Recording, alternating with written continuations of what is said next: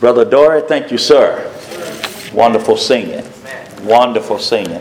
Someone once said, the song leader can make or break the preacher. But I want to say today, you made it easy for the preacher today. And I appreciate that.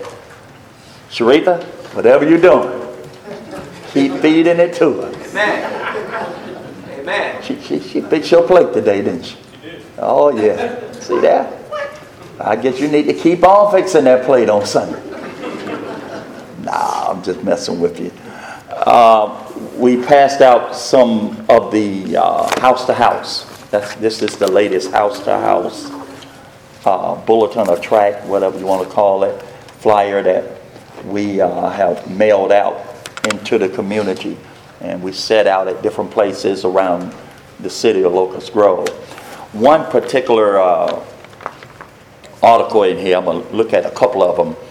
I thought this really went perfectly with the lesson this morning about stop lying. It said, be careful what you say. So one day a little girl watching her mother do the dishes noticed several strands of white hair on her mother's brunette head. She asked, why are some of your hairs white, Mom? She replied, well, every time you do something wrong and make me cry, one of my hairs turn white. The little girl thought about this revelation for a while and then said, Mom, how come all of Grandma's hairs are white?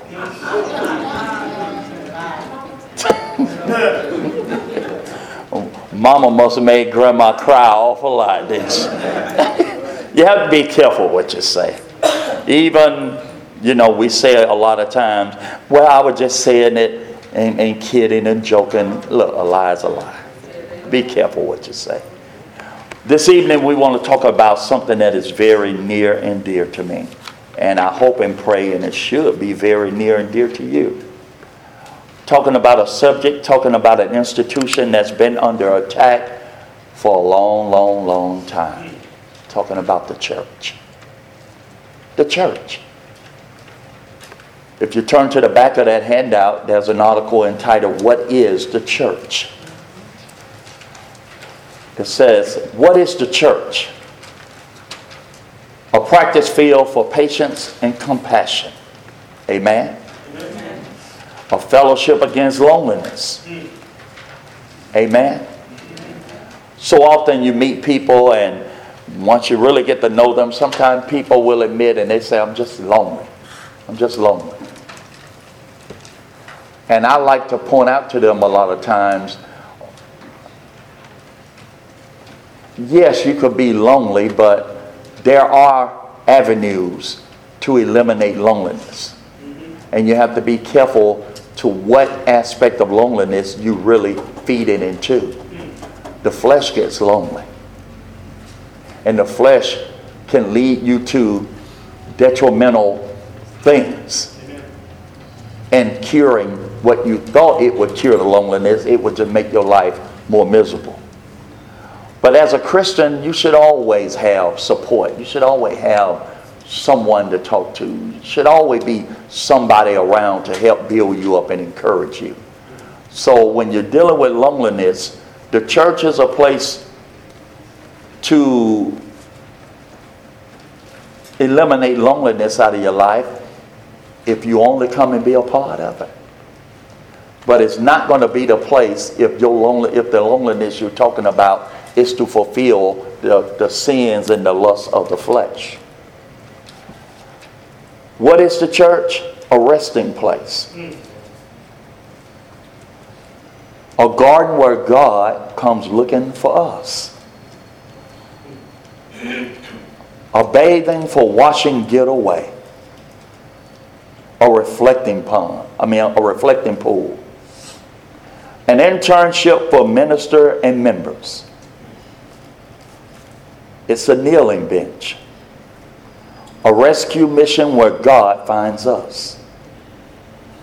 It's a laboratory of life. It's a school instructing those who would fear God. It's a hospital for healing souls.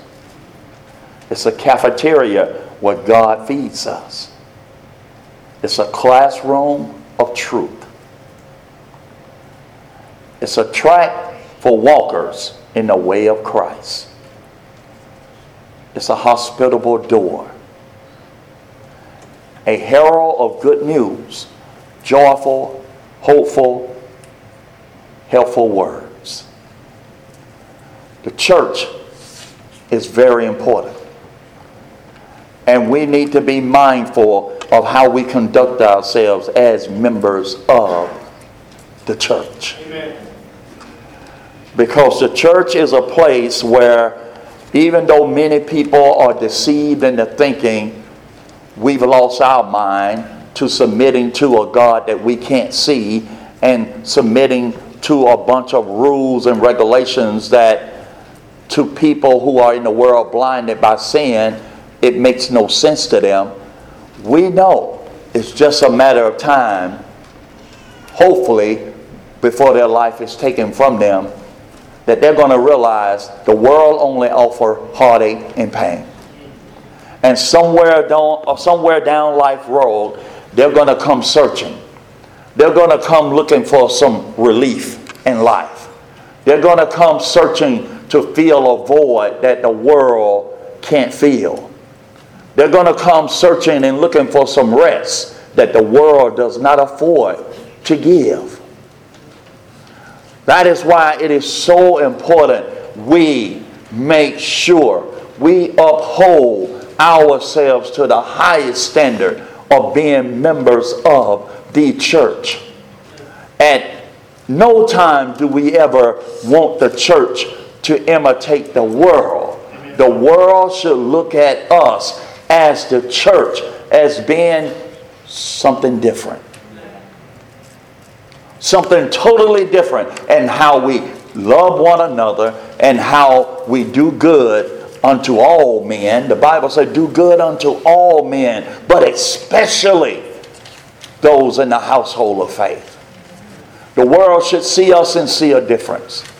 The world should see a significant difference in how we forgive, whereas out in the world people may not be interested in forgiving. The world should see a love that we demonstrate among each other as well as others in a way they've never seen before. They should see the love we have for one another to match that same love Jesus showed for us. No restrictions, unconditional. The church has been under attack since its beginning. And scoffers, as Peter outlines, scoffers have been around. Scoffers have condemned believers and tried to mislead people, and other false prophets and liars have come along to make merchandise out of people, trying to discourage them to leave the church and stop believing, only to be made merchandise of the lies that they teach and tell. I encourage you this evening, don't give up on the church. Don't give up on the church. On the front of this handout, it talks about how we outgrown the gospel. Very good article. I encourage you to read this article. Very good article.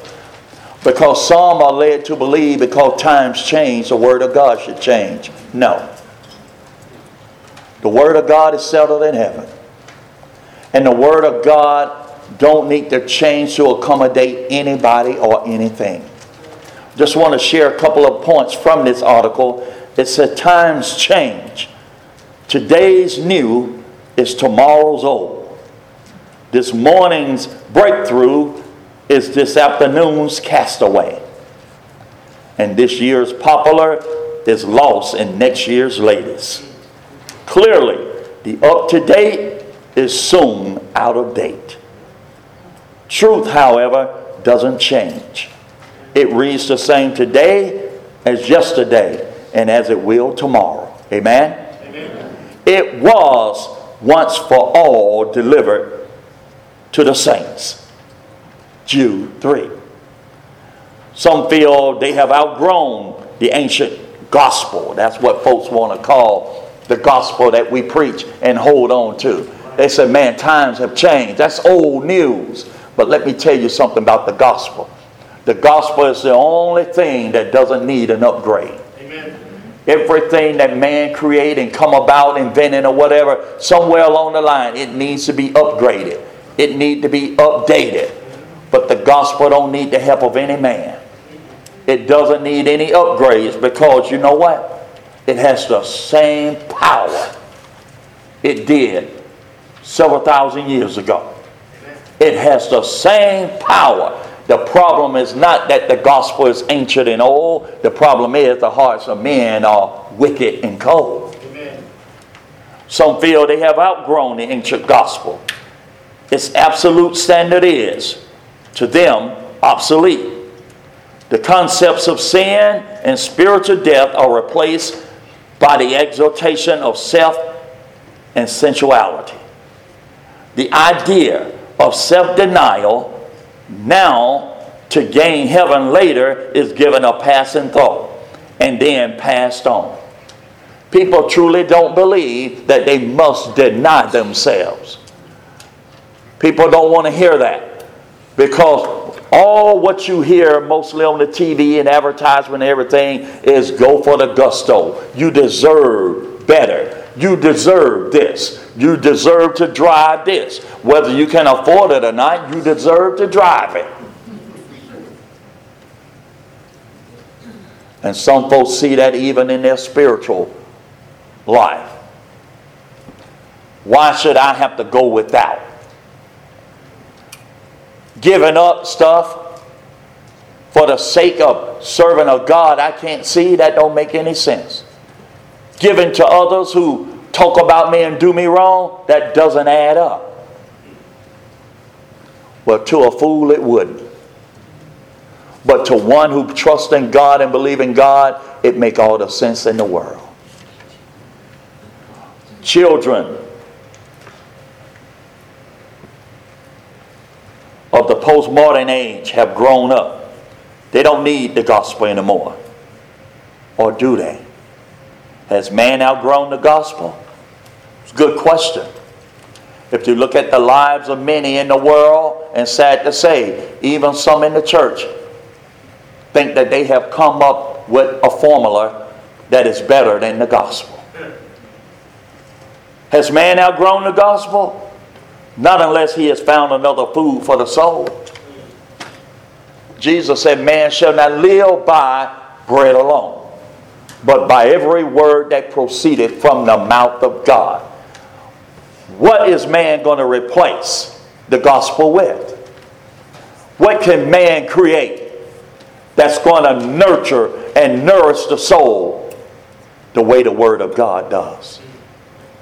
Has man outgrown the gospel? Not unless he has found another cure for man's most serious and deadly sin or disease, that is sin. Amen. What other cure is available for sin?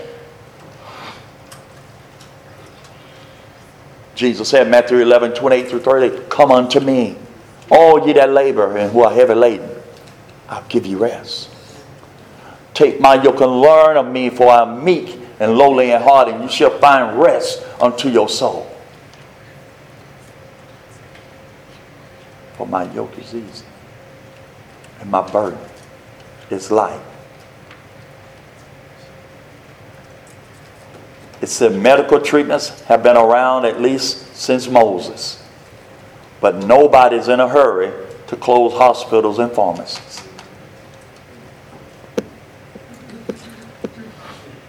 I've never heard of a doctor writing a prescription to say, go get this pill to get rid of your sins. Only the gospel has the message and the power to take care of these problems that we have. Has man outgrown the gospel? Not unless he has unearthed another map to heaven. How do you know how to get to heaven? If if you drop dead right now, how do you know how to get to heaven? Our hope, our dependency in everything about going to heaven lies in the gospel. Amen. Lies in the hope and the belief that Jesus is coming back. Him and his angels to take us. So without the gospel, where would we go? Has man outgrown the gospel? Not unless he's found another weapon Satan fears. And let me tell you something. There's very little that the devil fears. But I know Satan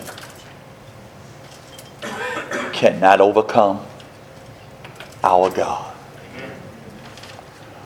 So if I'm going to believe that the gospel is outdated, if I'm going to believe that the gospel serves no more purpose, if I'm going to believe that the church is outdated and we need to look to do other things and go different directions, where are we going? According to what standard? According to what hope? What are we going to believe in if we put away the gospel? I think about over in Job 1, when it said when the sons of man were presenting themselves before God, it said, guess who showed up? Satan. But think about what happened. God challenged the devil to say, have you considered my servant Job? Have you considered him? Satan didn't start the challenge. God put the challenge out there. And Satan said, yeah, I checked him out. But you know what? It's not hard for somebody to love you and do good and carry on the way he does. Look at how good you treat him. Look at how well you take care of him. It's not hard for people to speak good of you if they're doing good to you. But my point in this is all summarizing this. Before Satan could do anything to Job, he had to have permission. When Job didn't fail at his trick the first time, the devil came back. The devil said, let me touch him. You want to hear him curse? Let me touch him. Well, if Satan is bigger than our God, why did he have to ask? I'm telling you, our God is an awesome God. And there's no power on this earth that can overwhelm him. God told the devil, he said, you can touch him, you can do whatever you want, but you can't kill him.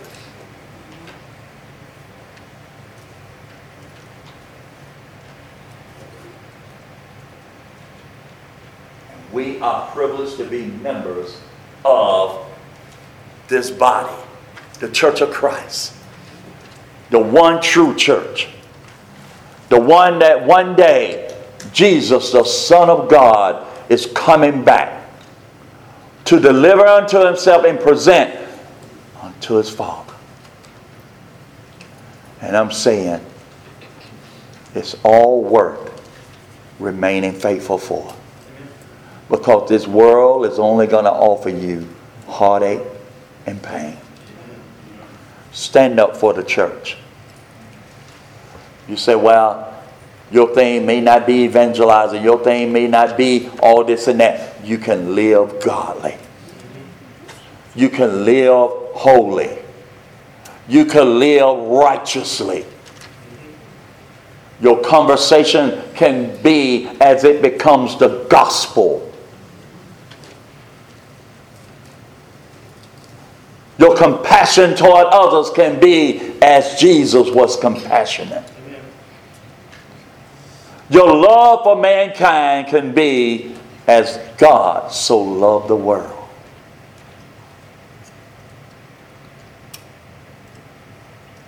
There's something for all of us to do as members of the church. To defend it, to keep it holy, to keep it pure, to keep it separate from the world. We all have something we can do. Stand up for the church. Be faithful as a member of the church. Encourage others to live up to the criteria and the responsible guidelines of the church. And in closing, I'm going to share this other article right over from this one. It said, why go to church? Is it a waste of time? A church goer wrote a letter to the editor of a newspaper and complained that it made no sense to go to church every Sunday. Sound like folks we hear and talk about and work around, right? I don't have to go to church. The church is in me. Oh, they say it like they are so deep. Like they are so, and the only person it makes sense to is them. The writer said, I've gone for 30 years now, he wrote. And in that time I've heard something like 3,000 sermons. But for the life of me, I can't remember a single one of them. So I think I'm wasting my time, and preachers are wasting theirs by giving sermons at all. This started a week-long controversy in the column. It went on until someone wrote this clincher. I love this. I've been married for 30 years now. In that time, my wife has cooked 32,000 meals. But for the life of me, I cannot recall the entire menu for a single one of them. But I know this. They all nourished me and gave me the strength I needed to do my work. If my wife had not cooked these meals, I would be physically dead today.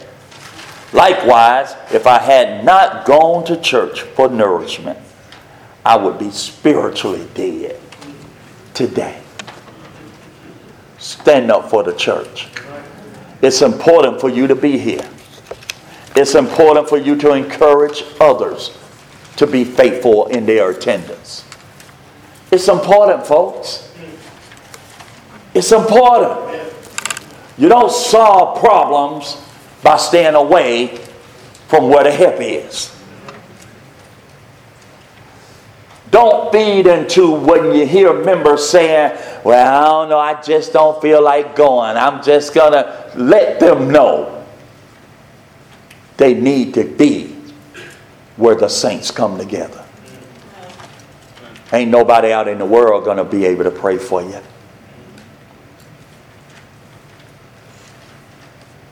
Hold up the church. Be faithful to it. Because one day, Jesus is coming back. And whether you believe it or not, he's coming back. And the scripture says he's coming back for a church that is without spot or blemish. We are the church, folks. We are the church. Jesus ain't coming back for this structure. He's coming back for believers. Encourage others. Times aren't going to get any better. How in the world is your faith going to get strengthened by staying away from where the feeding trough is? You can play all the gospel music you want. Let me tell you, you need the Word of God. You need the Word of God. You need the fellowship of the saints. You need to be in the communion. You need to be in the company of the Lord. God didn't design this thing for it to fail. Everything else in life can fail. But let me tell you something. The truth is going to stand. And the church is going to be here until Jesus come back for it. What did Jesus say? The gates of hell shall not what? Prevail against it.